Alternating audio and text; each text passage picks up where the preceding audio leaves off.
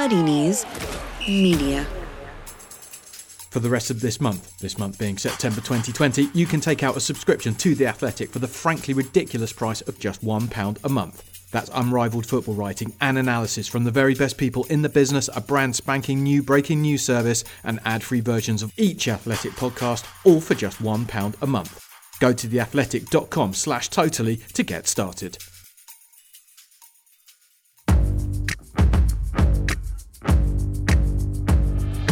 Totally Football Show European edition.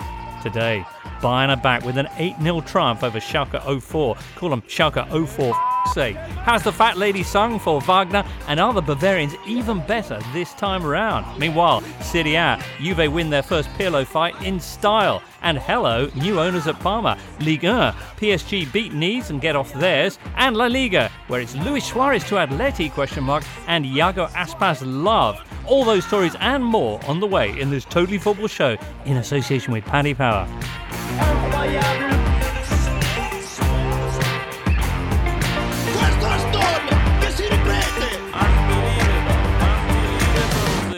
Hello, listener. 22nd of September. Football is back up and running all across Europe, and we've got lots of big stories from it today. Courtesy of James Horncastle. Hello, James. Julien Laurence. Bonjour. Mr. Raphael Honigstein. Hello. And Alvaro Romeo. Hola, James. Hola to you and all of you. Alvaro, it's the 22nd of September. Do you know what that is? His birthday. It's no one's birthday. Well, it's lots of people's birthday, Jules, but in this case... The beginning of autumn? No, it's the 15th... I'll just jump in here. The 15-year anniversary of Jonathan Woodgate's debut for Real Madrid. It is also the anniversary of Roberto Baggio's debut in Serie A. Is that right? That went much better. Yeah. Is this incredible game, remember he'd missed his entire first season in the Spanish capital through injury, finally got to make his debut against Athletic Bilbao, scored an own goal and was then sent off. Is this game as famous in Spain as it is in England? No, not at all. Not at all. And it has to be said that Jonathan Woodgate's stint at Real Madrid, it's a vague memory in my mind. I mean, I don't recall him doing anything for Real Madrid, I'm sorry. Did he have a nickname, Alvaro? I don't remember. No, I don't think so. It must. No. Very vague. He certainly left a mark with, well, indeed, for readers of Marca, who voted him in 2007 the worst signing of the 21st century. I mean, obviously, there's a long way to go in that century, but he left a very high bar for any future contenders for that title. All right, well, we'll move on to more contemporary things then, and we've got the Bundesliga back up and running. Serie A has returned as well, so alongside Ligue 1, which got started a while back, and of course La Liga. What have been the big headlines, briefly, before we get into the meaty stuff? Alvaro, let's start with you. Well, Real Madrid still can't score goals, and they have a real problem with that, and Luis Suarez may be on his way to Atlético de Madrid. He's leaving Barcelona. Wow. All right. Rafa, what have you got? Well, I think it's Bayern's 8-0 win over Schalke on Friday night, which put the future of David Wagner into even more doubt. Combined with Dortmund's fantastic 3-0 win with Jude Bellingham starring in his Bundesliga debut. Part of that all-English front four. We'll explain more about that a little bit later on. But 10,000 fans there in Dortmund for that game. Is that right? No, it's 9,300. My mistake. Jules. Jules, what's been happening in Ligue 1? PSG are back. PSG are back, and Kylian Mbappe was back with a bang as well. Incredible after not playing for 2 weeks. But we've got new evidence as well, unfortunately, for all the Alvaros of this world, and especially the one in Marseille, Gonzalez, on the racial abuse incident between him and Neymar during the Classic, and it's just not looking good for Alvaro at all. Sorry, Alvaro. Okay. James Horncastle. Well, the front page of Gazzetta on Monday morning was Pirlo che perle. Pirlo, pearls, I suppose. The jewels of his work coming to the fore in his first game in charge of Juventus, a 3-0 win against Sampdoria, very convincing too. And now I suppose we've got quite a few little moves going on in the league at the moment. Arturo Vidal joining Inter, and Juventus still looking for a striker. At this rate, they might even sign Jules, because everyone that they've tried to buy so far, as we'll get into, just hasn't happened for them. Right, I thought Gazzetta already had Pirlo's jewels. Anyway, let's start with Bayern Schalke. You're listening to the Totally Football Show, sponsored by Paddy Power and part of the Athletic Podcast Network.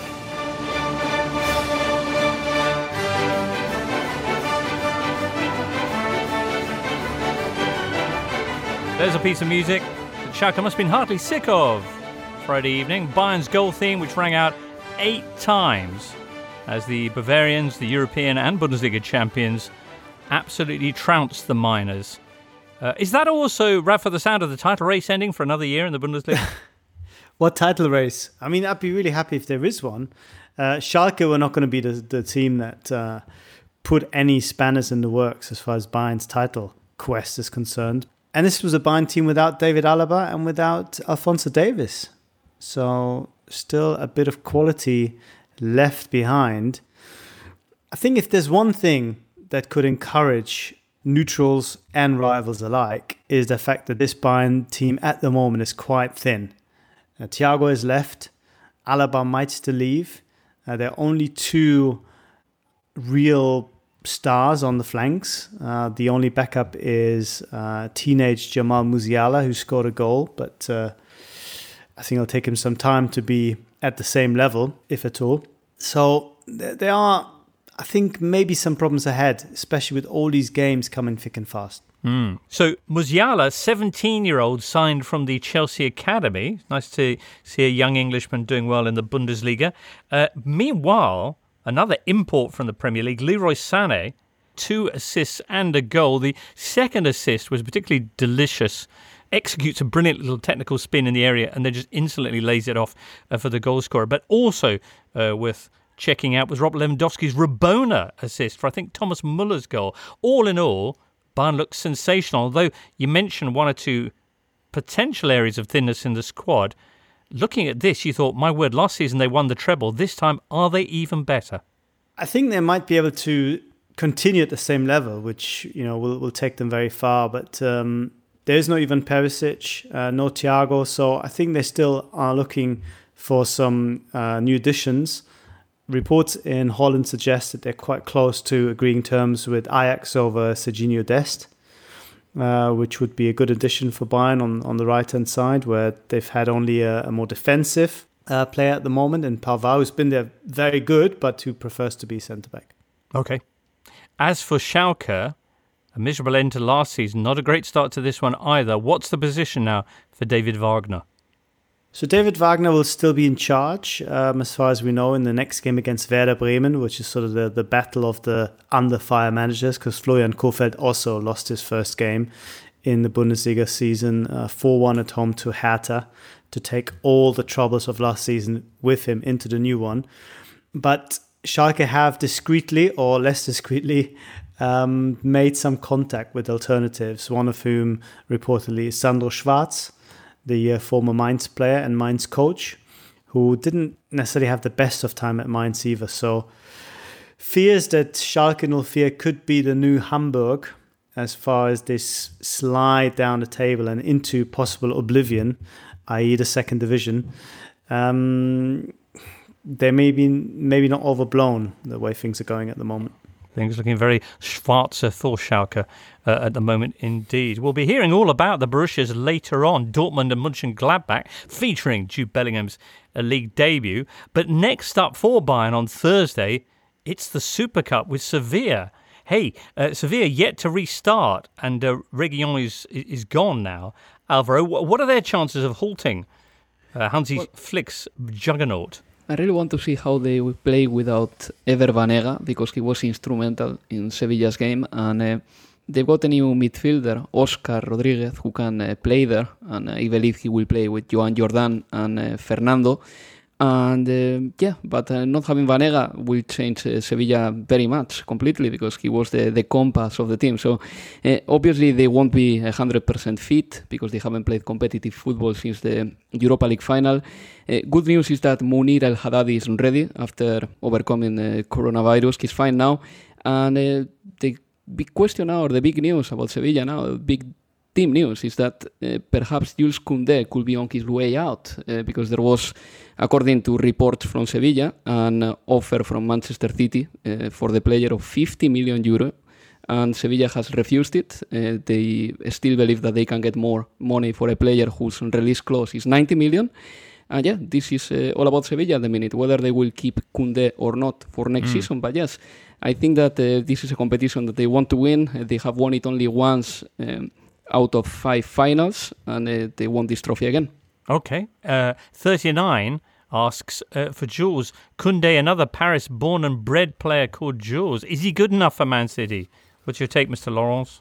I think he's good enough for any team. If you watched him last year, both in La Liga and in Europe as well, he was incredible. He's not the tallest and not the strongest in the air, but his reading of the game is fantastic. He's such an intelligent player. He's so good on the ball as well. And I think if you, on top of that, add a manager like Guardiola, he will improve massively and soon will become like a world-class defender if he's not already. And we go back to what we've said before on the show, the depth in terms of the French national team at centre-backs is just ridiculous. He's so good that even Jules Koundé, who was on the pre-list for the last international break but didn't make it to the squad, but he still comes short like Laporte or other centre-backs who are really, really good, but just because Deschamps has so much choice and incredible choice there, he hasn't been there yet. But I think it's just a matter of time for him to be eventually called up by France. Okay. How big is Thursday's game for Bayern Munich, Rafa? Yeah, it's pretty big. They want to win this trophy again. They won it with Guardiola in charge against Jose Mourinho's Chelsea in an amazing game, really, in Prague, which went to penalties. But there's also a bit of a distraction, if you will, or a lot of debate about the fact that the game is being staged at all in Budapest, which is a high-risk area where Germans are actually not allowed to travel under normal circumstances. Bayern Munich have put tests up for all fans traveling in and out of Munich free of charge, but some suggestions from politicians in Germany saying, oh, maybe they should stay at home. It's not really the best place to go to. So a bit of I don't want to say negativity, but maybe a bit of trepidation going into this game. Are you going, Rafa? Did you manage to? I managed to buy a ticket because I wasn't able to get in as a journalist, but unfortunately Hungary is also on the red list for the UK. So if I were to go, I'd have to quarantine for 2 weeks, and I can't really. So unfortunately I had to cancel. It is a bit surprising that German football hasn't won this competition a lot. Spain, just to give a bit of perspective, has won it 15 times. Germany just once. He's giving it the 15 to 1. He's trolling you bad. Come on, Alvaro, then, you're going to get hammered. Bayern are going to hammer Sevilla anyway. So. 15-1 could be the score on Thursday, actually. 15-1 could be the score indeed. I don't have much of a response. I mean, German clubs have really punched way below their weight, especially in the Europa League. So we just haven't had too many teams in this competition. In fact, if I'm not mistaken, in the 21st century, it's only Bayern who've contested this game 3 times. So at least they've won it once. Indeed. All right, well, that's coming up Thursday night. It's on BT Sport. If you fancy some of that. Next up, we're off to Italy.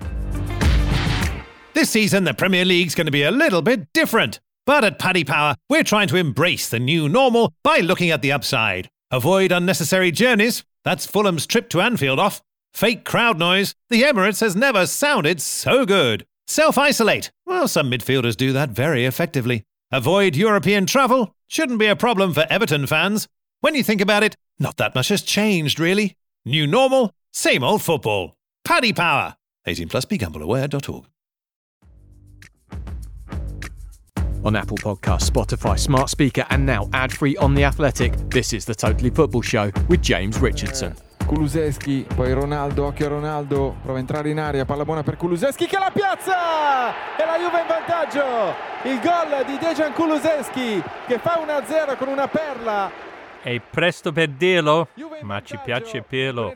Hey James, first goal there of the new era, part of a 3-0 victory for Juve on Il Maestro's debut as manager. Could have been twice that, couldn't it, the scoreline? Yeah, Claudio Ranieri said that 3 goals really flattered his team. They should have lost by a bigger scoreline. Cristiano Ronaldo, I think, was in some respects to blame for not taking all the chances that Aaron Ramsey set up for him, because Ramsey played very well. Juventus set up with the ball in a kind of 3-2-5 system with McKennie and Adrien Rabiot in front of the defence. And then if you want to look at that five going forward, particularly where they're in the opposition's half, you've got Frabozza, who is the under-23 player that they drafted in, Ramsey, Cristiano Ronaldo, Kulusevski and Cuadrado, sort of all filling the spaces up front.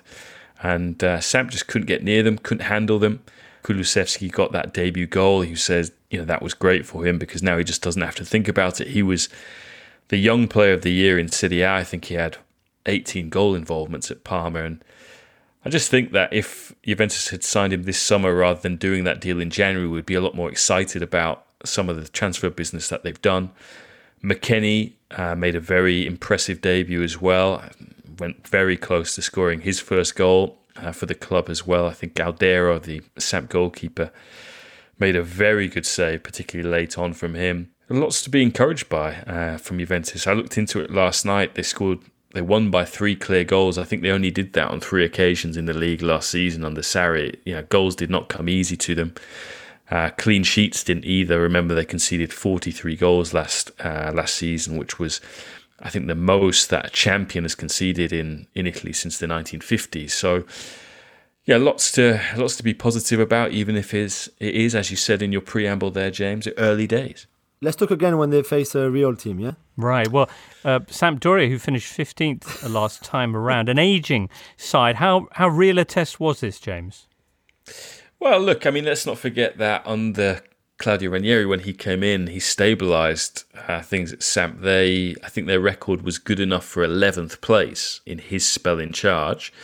And they kept 9 clean sheets as well. They were difficult to break down. But I think what was really interesting last night was Ranieri, after absolutely throwing his players under the bus and saying that they were terrible, said that, when we played Sarri's Juventus last year, they were just so much more predictable than this Juventus side that we played against tonight. We knew where they wanted to play the ball. We knew where the runs were going to be made, and it just made it easier to defend against. Ranieri did then hold his hands up and say, "We lost both games, so it's nonsense what I'm saying." But I think that again was just an indicator of the different challenges Juventus are posing or will pose teams this season. I think mentioning that, how they configure when they're going forward with 5 players.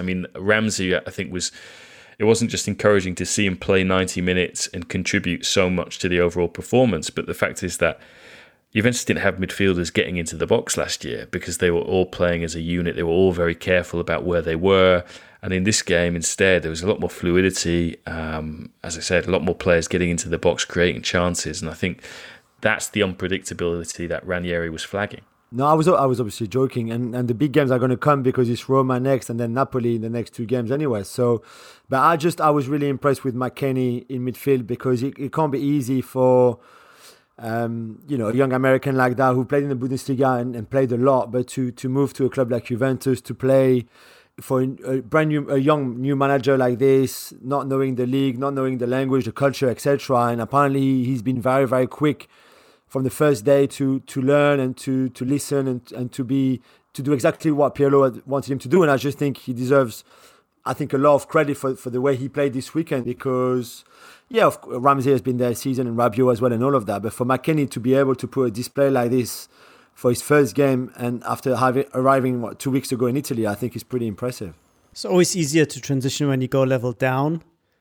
But, from a team that just shipped 8 goals to Bayern Munich. What Pirlo did say about McKennie last night, he was like, encouraging to see what he did. He made a few mistakes on the ball, and Pirlo's, I think, very hard to please on that, given that he rarely gave the ball away. But I think McKennie went not just close to scoring once, but twice, won the ball back really well in midfield, which is something that they didn't always do last year, and just being versatile as well. They were able to take other players off and basically move McKennie around to fill in for them. Like when Bentancur came on, for example, he went out and played wide on the left, and I think again, just Juventus look a bit more agile than they did last year, and he's going to be a part of that. Loads of excitement about Aaron Ramsey, who created 6 chances in this game. Gazzetta going very big on him Sunday morning. Matt Daunt asking, was this a last chance for Aaron to prove himself? Does Pirlo sneakily rate him? Well, Pirlo had some lovely words for Aaron last night, saying, look, he's a champion, he's a really intelligent player. From what I can gather, and this goes back to the end of last season, Aaron's intention was always to stay at Juventus.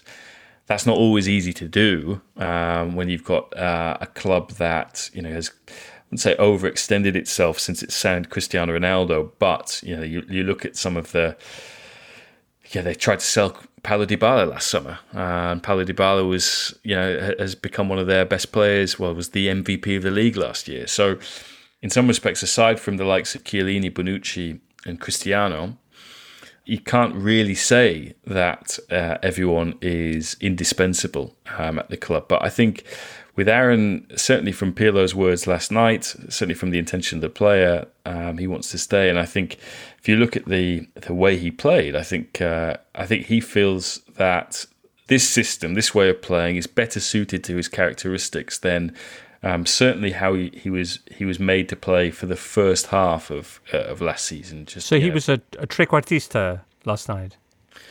Well, I mean, last year, remember, he played as a 10 for a lot of the season, but it was just so much more rigid, and he was having to do a kind of shuttling out to either side, help with the press. Yesterday, he was picking up all kinds of positions, and certainly was allowed to kind of break beyond Cristiano and Kulusevski in a way that I don't think he was last year. And I think another key thing for Ramsey is he got the chance to play 90 minutes. Now, a lot of people look at it and say when he gets taken off or he doesn't play, it's same old Aaron. He doesn't. He's not fit enough. Yeah, he feels that he can play 90 minutes. He feels that if the more he gets a run of playing 90 minutes, the better it is for his kind of physical condition.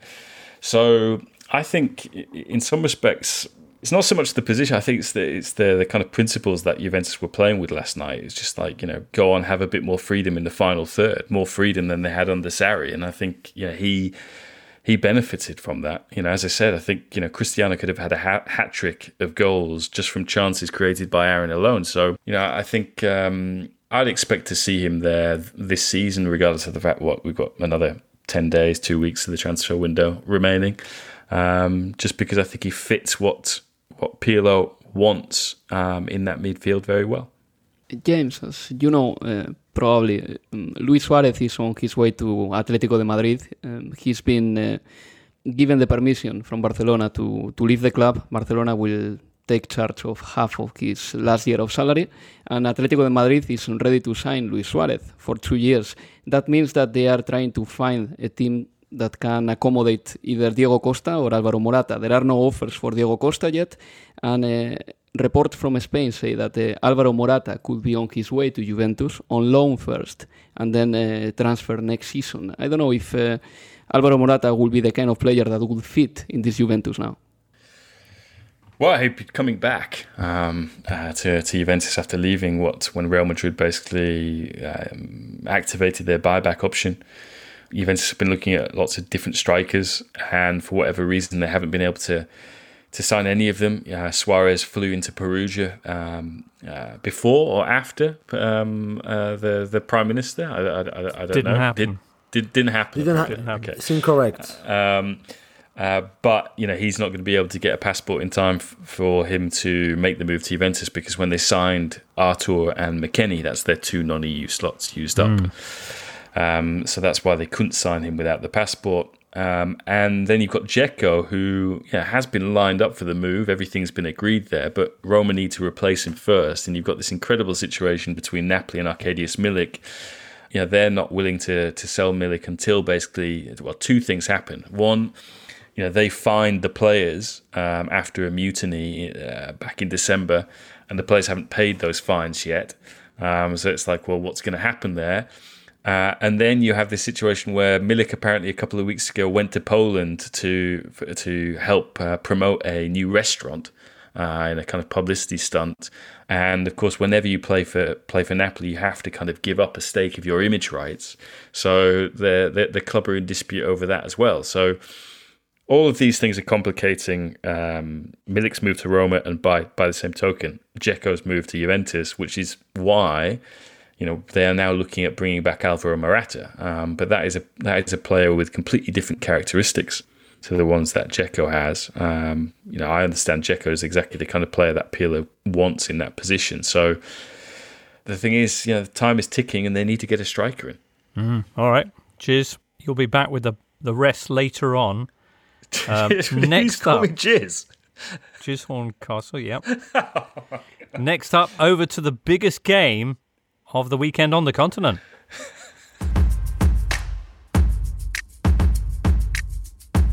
Listeners, how's your hairline doing in this fine year of 2020? Well, despite being from a long line of follically challenged males, I am, at the age of 40, still blessed with a full head of hair, with no need for a Jack Charlton comb over or any evidence of a looming Attilio Lombardo situation up top.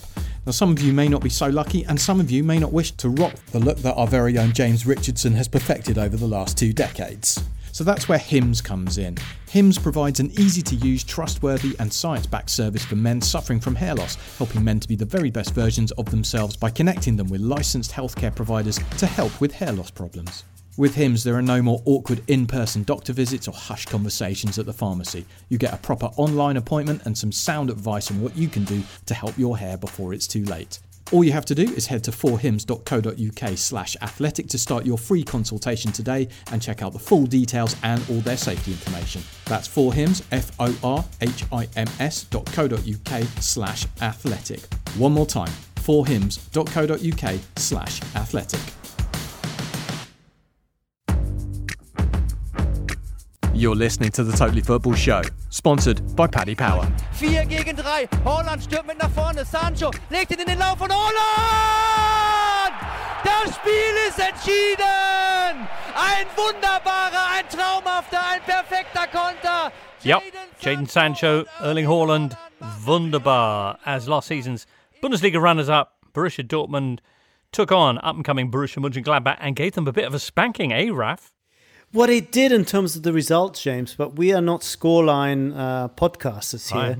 And that's why we have to look a little bit deeper at how this game went. Gladbach created chances. Certainly in the first half, it was a fairly tight and even game. But Dortmund's superior quality in attack, namely Jadon Sancho and Erling Haaland, ultimately made the difference. And they also got a little bit lucky.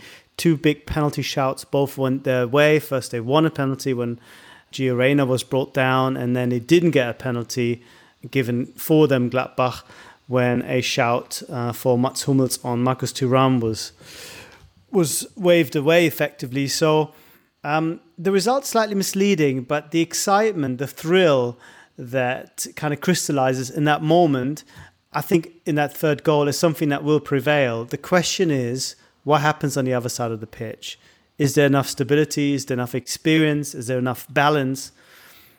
I still have some doubts, but it's certainly going to be fun finding out with this Dortmund team. Absolutely. That front four, Haaland, Sancho, Bellingham and Gio Reyna, all born in England, of course. A word for Jude Bellingham making his league debut here at the age of 17 and setting up the equally 17-year-old Gio Reyna with an assist in his first league start. Brilliant, though. I think the word is woof, James. Woof. If that's the word you're looking for. Yeah, I mean, incredible. He was really good. He played with control. He played with calmness. He was incisive. He is everything you wouldn't a 17-year-old expect to be at this point in his career. Dortmund themselves thought that he might be able to be in contention by the time Christmas comes around, but he's been so good in pre-season that he's already a regular, and I think it's hard to to keep him out the starting 11 now. Of course, there'll be rotation, etc. But he's done really well alongside Axel Witsel in a more attacking role. He was the 8 to Witzel's number 6. Very, very impressive. But also Gio Reyna, I think we should mention. His improvement over the last few months has been spectacular. He's still only 17, and combining with Bellingham for that first goal made this actually the youngest Bundesliga goal ever scored. 2 17-year-olds involved. And then 2 20-year-olds, Sancho and Haaland, finishing it off with that wonderful goal on the break. And a great start for Dortmund in front of 9,000 and how many fans, Rafa? 9,300. Right. 10,000 were admitted, so not quite sold out. But at least, fans in the stadium and at least some kind of atmosphere. The ultras didn't go out of principle, but the people who did show up after getting a bit of, used to the situation, which was a bit strange, started singing and started shouting. And of course, there were no away fans, and there was no alcohol, and there was no real organized fandom possible. But still, I think was actually really, really nice to see, and all the players. And I think even watching it at home, you felt at last this looks and feels a lot more like football, and hopefully it will continue. But I must tell you that these partial reopenings are always subject to the local authorities and the number of cases, and numbers unfortunately in Germany are also going up. So it's by no means a given that we'll see more of these scenes in the next few weeks. I see. Fingers crossed then. Anything else from the Bundesliga before we move on to Ligue 1? Maybe just a brief word on Leipzig. I think a lot of people were interested how they would fare without Timo Werner and Patrick Schick, and they did really well. Yes, they only played Mainz, which is not going to be the stiffest of opponents, but they did well with Paulsen leading the line and a more midfield kind of setup with attacking midfielders stroke wingers behind them. Forsberg had a really good game, and enough to, I think, suggest that maybe Leipzig will be a factor once more this season. Okay then, next up, Ligue 1. Listeners, all those years watching football, isn't it about time you put what you know into something useful? Something like Football Index. Football Index is the football stock market where you can use your football knowledge to bet on the best players, buy the right shares, and watch your portfolio rise in value. Take a punt on the next big thing, goal scorers or footballers that appear in the media, and win dividends based on how they perform. Download Football Index on iOS and Android today and sign up using the offer code TFS20 to take out a 7-day £500 money-back guarantee. Full terms and conditions are available at trade.footballindex.co.uk/money-back guarantee. It's 18 plus only, and please be gambleaware.org. Become a football stock market trader today with Football Index.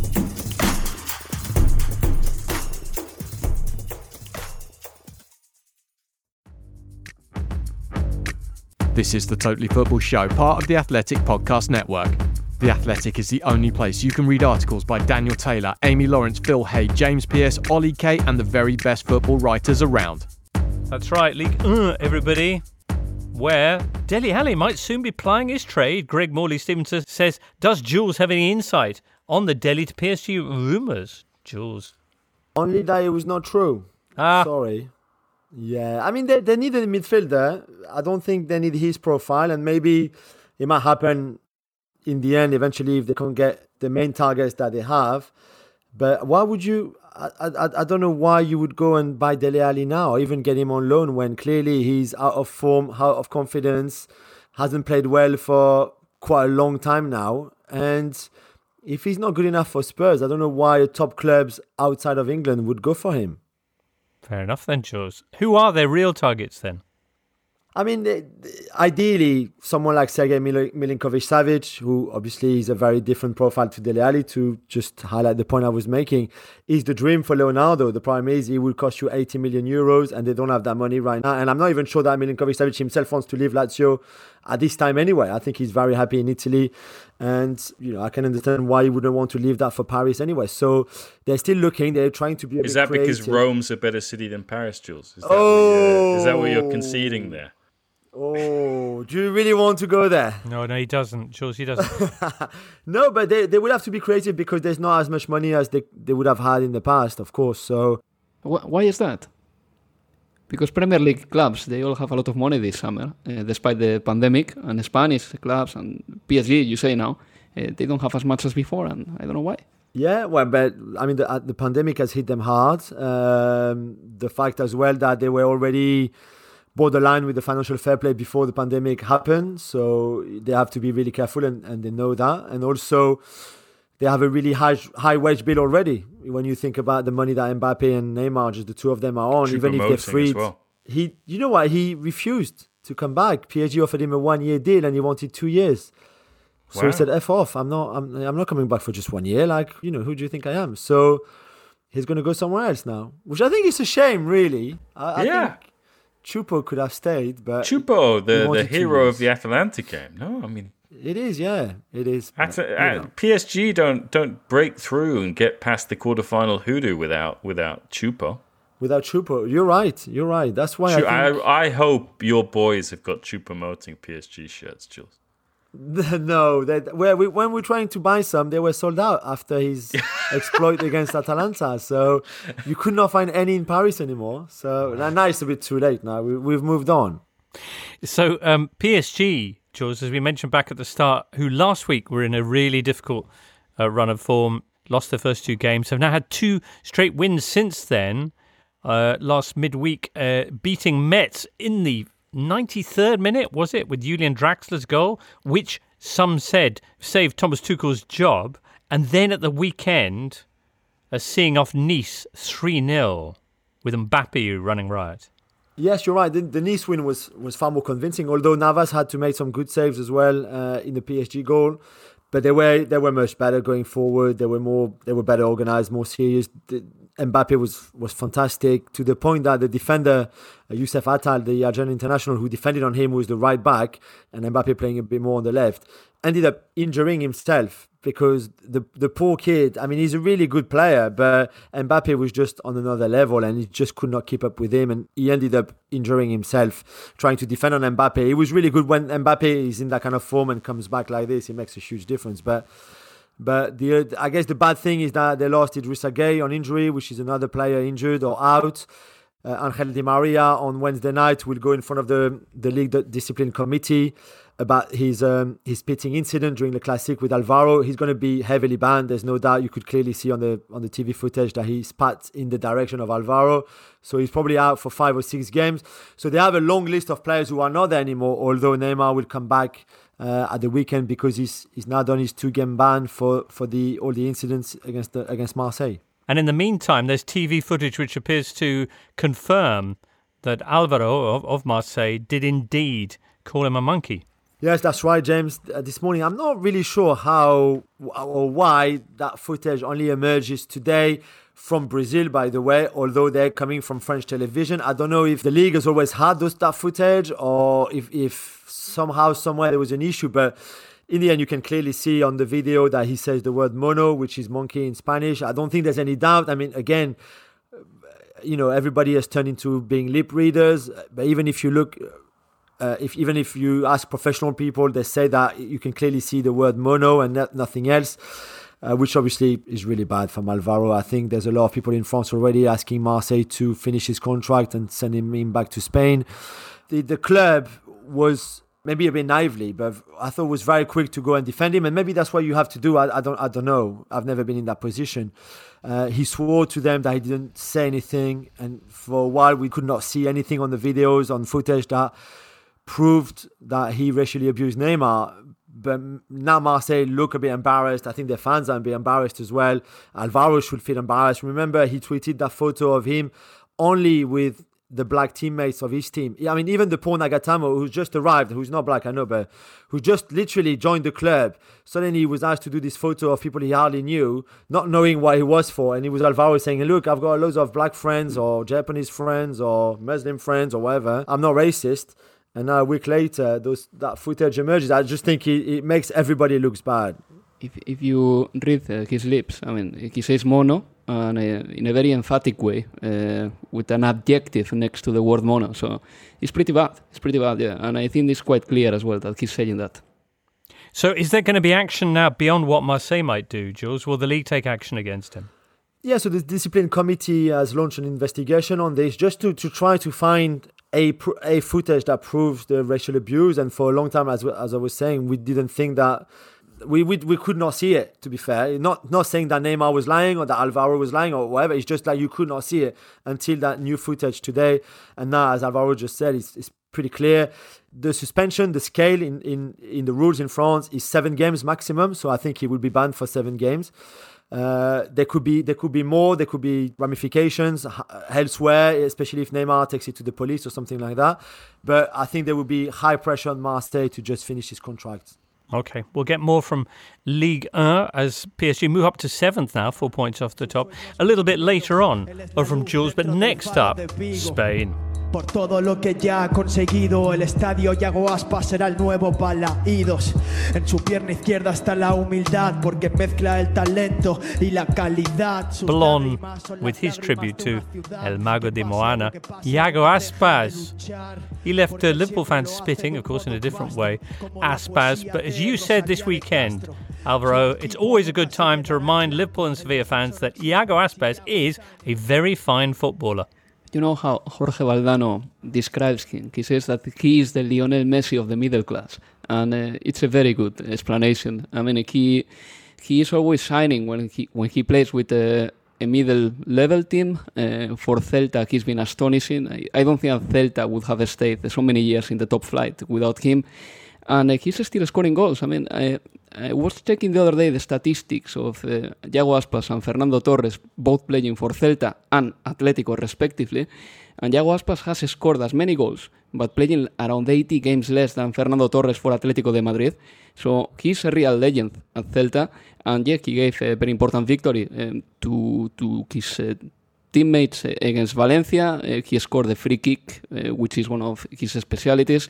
And he is one of these players that feels good only when he plays in his region. He is very attached to Celta supporters, to the point that he is one of the part of the ultra stand as well, or he was in the past.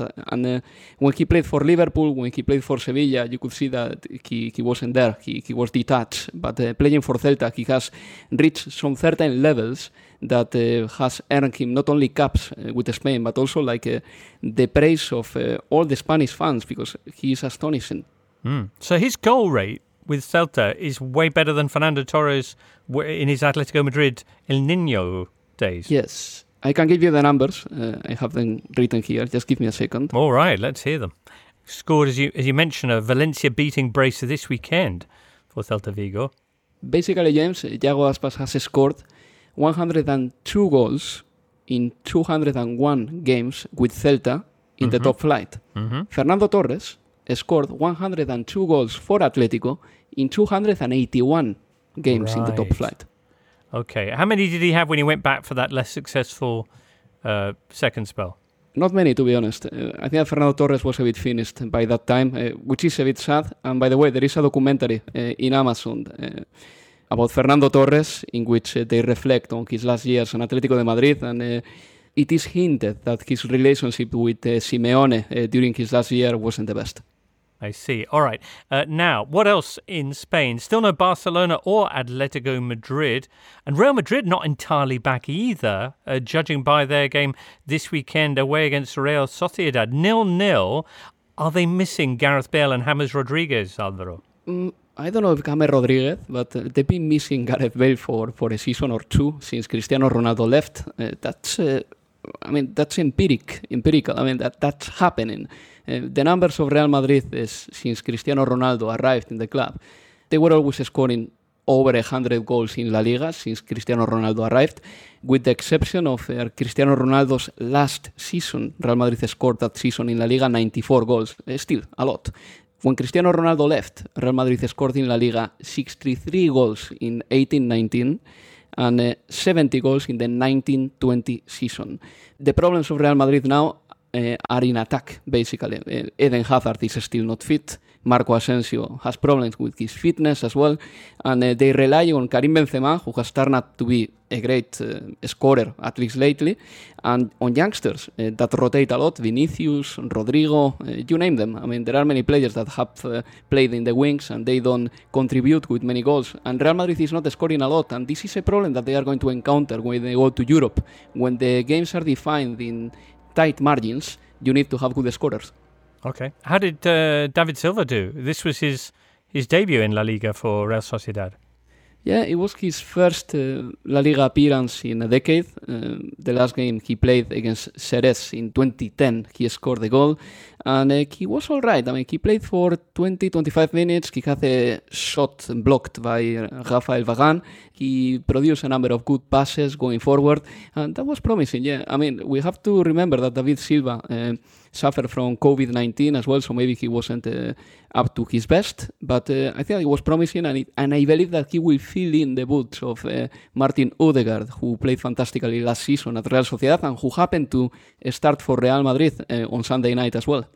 Alvaro, on the subject of Barcelona, the petition against Bartomeu, the vote of no confidence, got a massive response. What's been the fallout from that? Well, they got 4,000 signatures more than needed. Now it has to be verified if the signatures are valid or not. I heard the rumor that about 1,000 of those signatures are coming from Leo Messi. Bots. Let's say that there is a rumor that about 1,000 signatures are coming from bots, but that has to be proven. We will know the final count, how many signatures they have by the end of September or the beginning of October. And if there are at least 16,520 signatures, then there will be a referendum to vote whether this board should continue running the club or not. Okay. For the referendum to be valid, at least the 10% of Barcelona members have to vote in it. And then 66.6% of the votes, basically 2/3, are needed to kick out this entire board. If that happens, then there will be an interim board that will take over the club and has to set a date for the elections within 3 months. And the elections will happen around the month after the elections are called. So if everything goes like that, we will expect that for late December or for early January, there will be elections at Barcelona. Can we talk about Riqui Puig? Of course. And not being wanted by Ronald Koeman, which surely, if Ronald Koeman watched the games at the end of last season after restart and saw what Riqui Puig was bringing to that team, that makes no sense. I totally agree with you, but this has become a little bit of a political issue at Barcelona because Riqui Puig embodies a certain way of understanding football by Barcelona that made them very successful, playing with technically gifted midfielders like Iniesta or Xavi. And there is a sector of this directing board and also within the fan base asking for more muscle, more fortitude in the midfield. That's why Jorginho Wijnaldum became a target, and it's a player that some of the fans want for Barcelona. And Riqui Puig is that player that could obviously be the next Andrés Iniesta, the next Xavi Hernández. And Barcelona or Koeman don't want to have him in the squad because Koeman told Riqui Puig that he won't have many minutes this season, but the player wants to stay. Barcelona wants to find a loan for him to a club that makes some sort of sense, for example, Ajax. It's still to be seen whether he will stay or not, but I would like to say as well that Andrés Iniesta didn't become a regular starter for Barcelona until he was 23. Same thing happened to Xavi Hernández. So obviously Riqui is rushing and he wants to play now and he believes that he can play, especially after Rakitic, Arturo Vidal and Artur left. But it may be a little bit too early. I agree with you, Jules. I think that he was fantastic. I want to see him play more, and it's a real shame that the manager is not on that page, but that's the way it looks now. Riqui Puig and the Koeman Puig. Have you gone with the same one? What do you do, James? You've been working too long together. Don't give Ricky the push. Yours is better. Ricky! Ricky! And there is something else. news about Nelson Semedo. He may be on his way out to Wolverhampton Wanderers for 30 or 40 million. Why? This I cannot get my head around it because it's great scouting. After Alvaro, this, Semedo will have moved, James, around 60 million in his career. I mean, I don't get it, but who am I to stop progress from happening? Jules, you were outspoken on the subject of Nelson Semedo. I mean, the only reason I can see is Jorge Mendes and Wolves just doing a little service to Barcelona that at some point will be repaid in the future, because no one in their normal mind will spend that money on a player like Nelson Semedo. I'm sorry. Although the way the Wolves play with wing backs is better for him, because in a back four he's just out of his depth. That's spot on. I think that George Mendes will ask for some retribution from Barcelona in the future. Right. One day, and that day may never come, I would call upon you to perform a favour. All right. Next up, let's get the other news from Ligue 1. Another stunning goal for Brest. Jules. Romain Perraud, you're right. Last week we talked about the Irving Cardona incredible volley, and this time it's a team goal. 17 passes, 60 seconds, 10 players out of the 11, Le Doiron being the only one, the right winger, not to touch the ball. Incredible, really, pass and move to get to the goal, and it's a lovely volley as well, again, from Perraud. But best goal by far this season in Ligue 1. Collectively, I mean, not individually, but collectively. It was fantastic, and Brest, I'm waiting for your jokes, but doing really well, really well this season, so well done to them.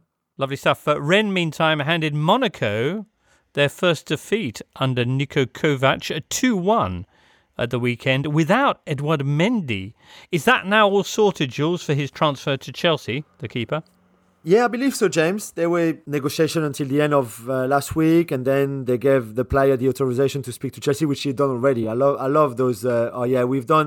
We've told Edouard he could speak to Chelsea now, when he'd already agreed for a while his contract there. But anyway, so I believe this week at some point he will come to London and sign for the club, which I think would be great, especially after seeing Kepa against Liverpool at the weekend. It's a big loss, obviously, for Rennes. They're looking at who to replace him with. I think Kevin Trapp at Frankfurt is certainly a name on their shortlist, like Gomis at Dijon and Alphonse Areola before he chose Fulham. So they will sign someone else, but they've started the season so well, and they certainly beat Niko Kovac right at the end through one of the young players, Truffier, the left back, who came on and scored one and assisted another one. It was a bit harsh on Monaco, and Kovac is doing a really good job there. They were very disciplined and well organised, and Ben Yedder scored, but Rennes were too good. They've got so much momentum and confidence going forward, Rennes, that they're hard to beat now. Jules, thank you very much. Serie A. Napoli off to a good start. 2-0 winners at Parma. Two things to mention here, if we could, James. One is the arrival in the 61st minute of Napoli's record signing, Osimhen, who turned Napoli around. And the other is Parma's new owners. But Osimhen first. Yeah, it was a little bit of a surprise, I suppose, that Osimhen didn't start, given he has scored hat-tricks in practically every friendly he's played for the club. But I think Gattuso was a little bit cautious going away to a Parma side that had a lot of enthusiasm around it. New coach, new sporting director, new owner.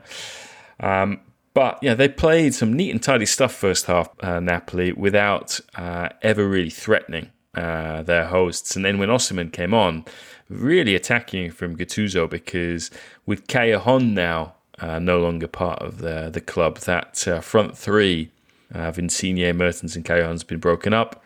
So there was Lozano, who, remember, last year was their record signing, and then Osimhen and Mertens in the middle and Insigne out wide. So it was essentially kind of 4-2-3-1, 4-2-2-4. And Osimhen just wreaked havoc. The Parma players didn't know what to do with him, because he's so tall and agile. Really got a lot of spring to him. So he was running in behind, pushing that Parma defence back. He was a threat in the air. It looks like a great option. It's more than that, because they paid 70 million for him. But kind of really encouraging to see how he started. And Napoli have got lots of options up front. They've got Pitagna as well, so curious to see how that pans out over the next few weeks. As for Parma, meantime, beaten 2-0 in this game. You mentioned a lot of changes there. They lost Kulusevski, who was scoring goals for them last year. They fired their manager Roberto D'Aversa and brought in Fabio Liverani. What are their prospects, and how much backing do you think they'll get from their new American owners?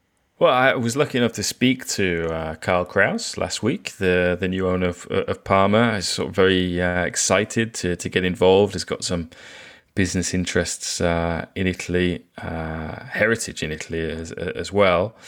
But from what I understand, the executive team, the group of local businessmen at Parma who basically came in and saved the club when it went bust, 4 or 5 years ago. They felt that they had achieved everything that they could achieve. Their goal was to get the team back in the top flight, which, let's not forget, looked really unlikely when they got relegated right to the bottom of the football pyramid in Italy. And you mentioned the changes that they've made in management this summer. Roberto D'Aversa and also the sporting director, Faggiano, both have left, which is a shame because I think that they have helped Parma punch above their weight. So I think, it's great to see more foreign investment in the league. I think that's what it needs in terms of, getting the league pointing in the right direction. But yeah, I suppose Kraus needs to get his feet under the desk fairly quickly, because as we're seeing with Roma and the Friedkin group have taken over there, it's a challenging time to come into the league with COVID impacting transfer market, coming in after the transfer market's already begun, after the season's already begun. But, I think ultimately having that kind of ownership in there, the sense that I got of his will and his ambitions for the club, I think, exciting generally. Okay, good. Still to come today, listener, we'll be getting to your questions if you sent one in. First of all, though, let's get some odds from our friend Lee Price. Hello, my continentally minded friends. If you thought you loved the regular odds slot, just wait till you hear it with a European twist. It's basically me, still mumbling away, but throwing in the odd mispronunciation of a division. It really is brilliant. We'll start in France, where the title race has been blown wide open by PSG's inauspicious start. They're now as long as 1-18 to be champions. I shouldn't laugh. Surprise leaders Rennes are 33-1 to win the league alongside Lyon and Marseille, but we still make Ligue 1 the most one-sided league in Europe. I told you I mispronounced a few leagues. That very much isn't the case for Italy, where Juventus have a juicy early season test in Rome. I've spoken on previous pods about them not being odds on to win Serie A for the first time in donkey's years, and again, they're not odds on to win this game. They are, however, even money favourites, with Roma 5-2 to win and the draw 12-5. If the old lady don't win this one, there'll be carnage in our title betting market, by which I mean Inter will probably be the new favourites. And finally, to Barcelona, where it's a new dawn, a new day, and a new favourite in the title race, albeit hardly minnows threatening a shock. It's Real Madrid that are the 5-6 favourites to win La Liga. An impressive start from Barca, though, in their first game under Koeman, might change that pretty rapidly. They're 4-9 to beat Villarreal, and a certain Leo Messi is odds on to score. #narrative. It's bound to happen, isn't it? You can find out these odds and more at paddypower.com or the Paddy Power app. Prices are accurate at the time of recording. It's over 18s only. Terms and conditions apply. And when the fun stops, stop. Zig and Zag, fun's just starting for him. He says, what does Alvaro think of a front two of Costa and Suarez being egged on by Diego Simeone? Brutal, with 4 exclamation marks, which suggests to me that Zig and Zag really quite likes that idea. What do you think, Alvaro? Yeah, of course he likes everything about those two strikers. They can be incisive, and I think that this word is with their incisives as well. How Luis Suarez can be, but this is not 2014. Putting the James. number 9 in K9. This is not 2014. Nope. And I think that Diego Costa and Luis Suarez, especially Diego Costa, is not the same player. I explained before the game against Liverpool that he's got metal plaque in his neck, and that doesn't enable him to go strong for the headers. Like Jaws, you mean, or what? No, inside. Oh right, okay. No, the Richard Keel in the Bond. The Bond. Right. No, okay. But so no, he has a metal plate and he can't go up for headers anymore. No, it's not that he can't, but he doesn't feel confident doing that. I mean, right. He is not physically the same beast that he was when Chelsea signed him. Okay. So you're not so keen on it then? Costa May and happen. Suarez. Who knows? Miracles happen, but Right. I don't think that that partnership is very promising at this stage, being one of them 32 and the other one 33 years old. Okay. Daniel Rose says, I need to know who Jonathan David at Lille is, Julien Laurent. With Alphonso Davies, can Canadians actually hope to have a not completely garbage national team in the near future? Tell us about Jonathan David, Jules. Yeah, they can for sure, Canada. I mean, he's another wonderful talent, born in Brooklyn, but I think this one the US can't claim him, I guess. Who had a really good season in Belgium last year, especially in Europe and both domestically as well. With Ghent, and then moved to Lille for around 30 million euros to replace Osimhen, who we just talked about at Napoli after he left for Napoli. Slow start so far of his career in Ligue 1, which I think was always going to be the case because he needs to adapt. Lille play very different football. I think Ligue 1 is a very different league than the Jupiler League in Belgium as well. So he was always going to need time, but he's a wonderful striker, second striker. He can also play wide, left-footed, but with a lot of pace. Very intelligent player as well. He was a bit unlucky on Sunday night, the big game against Marseille for Lille, who super dominated the game and then ended up conceded late to only draw 1-1. But he sets up Burak Yilmaz, the Turkish international striker, who also moved to Lille this summer. And Yilmaz should have scored, hit the post, and I think that assist would have given Jonathan David a lot of good. But I don't think there's any doubt that he will become good at some point. He's just a slow start now, and just for the time that he adapts to Ligue 1. But really good talent, and I think once again, Lille being very clever in the way they do their recruitment. Excellent. A general question here from Greg Morley-Stevenson, who says, as a Spurs fan, I've heard endless transfer rumours about Kane, Dele and others over the years. I've always been surprised that Heung-min Son hasn't garnered more attention. Does the panel know why he doesn't seem to have admirers abroad? Rafa? I think he has admirers abroad, and I think he's also in the past been perhaps looking at another club in Europe. But I think it's very difficult when you're such an important player for Spurs, who are very averse to selling their best players, for any club to find the kind of money that it would take to extricate him from there. So I don't think anyone's actually ever really tried, because they are almost afraid of what price Daniel Levy might quote them. I see. The Virtual Truth has a question about Atalanta. Are they genuine challengers this season with Miranchuk and possibly Firpo and Romero? And are they lacking depth in central midfield? Any news on potential signings, James? Well, Gasperini has said that Atalanta for the title, journalistic fantasy. But what I would say is, they're no longer going to seasons, kind of bashfully saying, we just want to stay up. You can't do that after doing what they've done the last 4 years.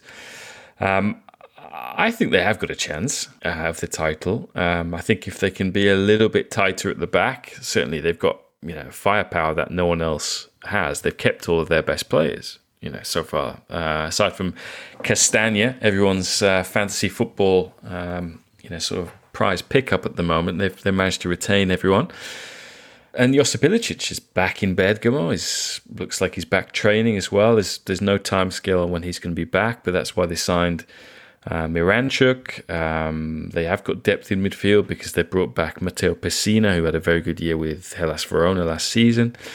Romero will give them a bit more depth at centre-back as well. Very aggressive. I think he didn't play under Gasperini, but he's come from Genoa via Juve. So I think they've done some pretty impressive business. They've added. And to be honest, I always thought they had good depth anyway last year. I mean, Muriel wasn't a starter and yet was their joint top scorer with Duvan Zapata. Malinovsky was fantastic coming off the bench, doing what kind of Papu and Josip Ilicic can do.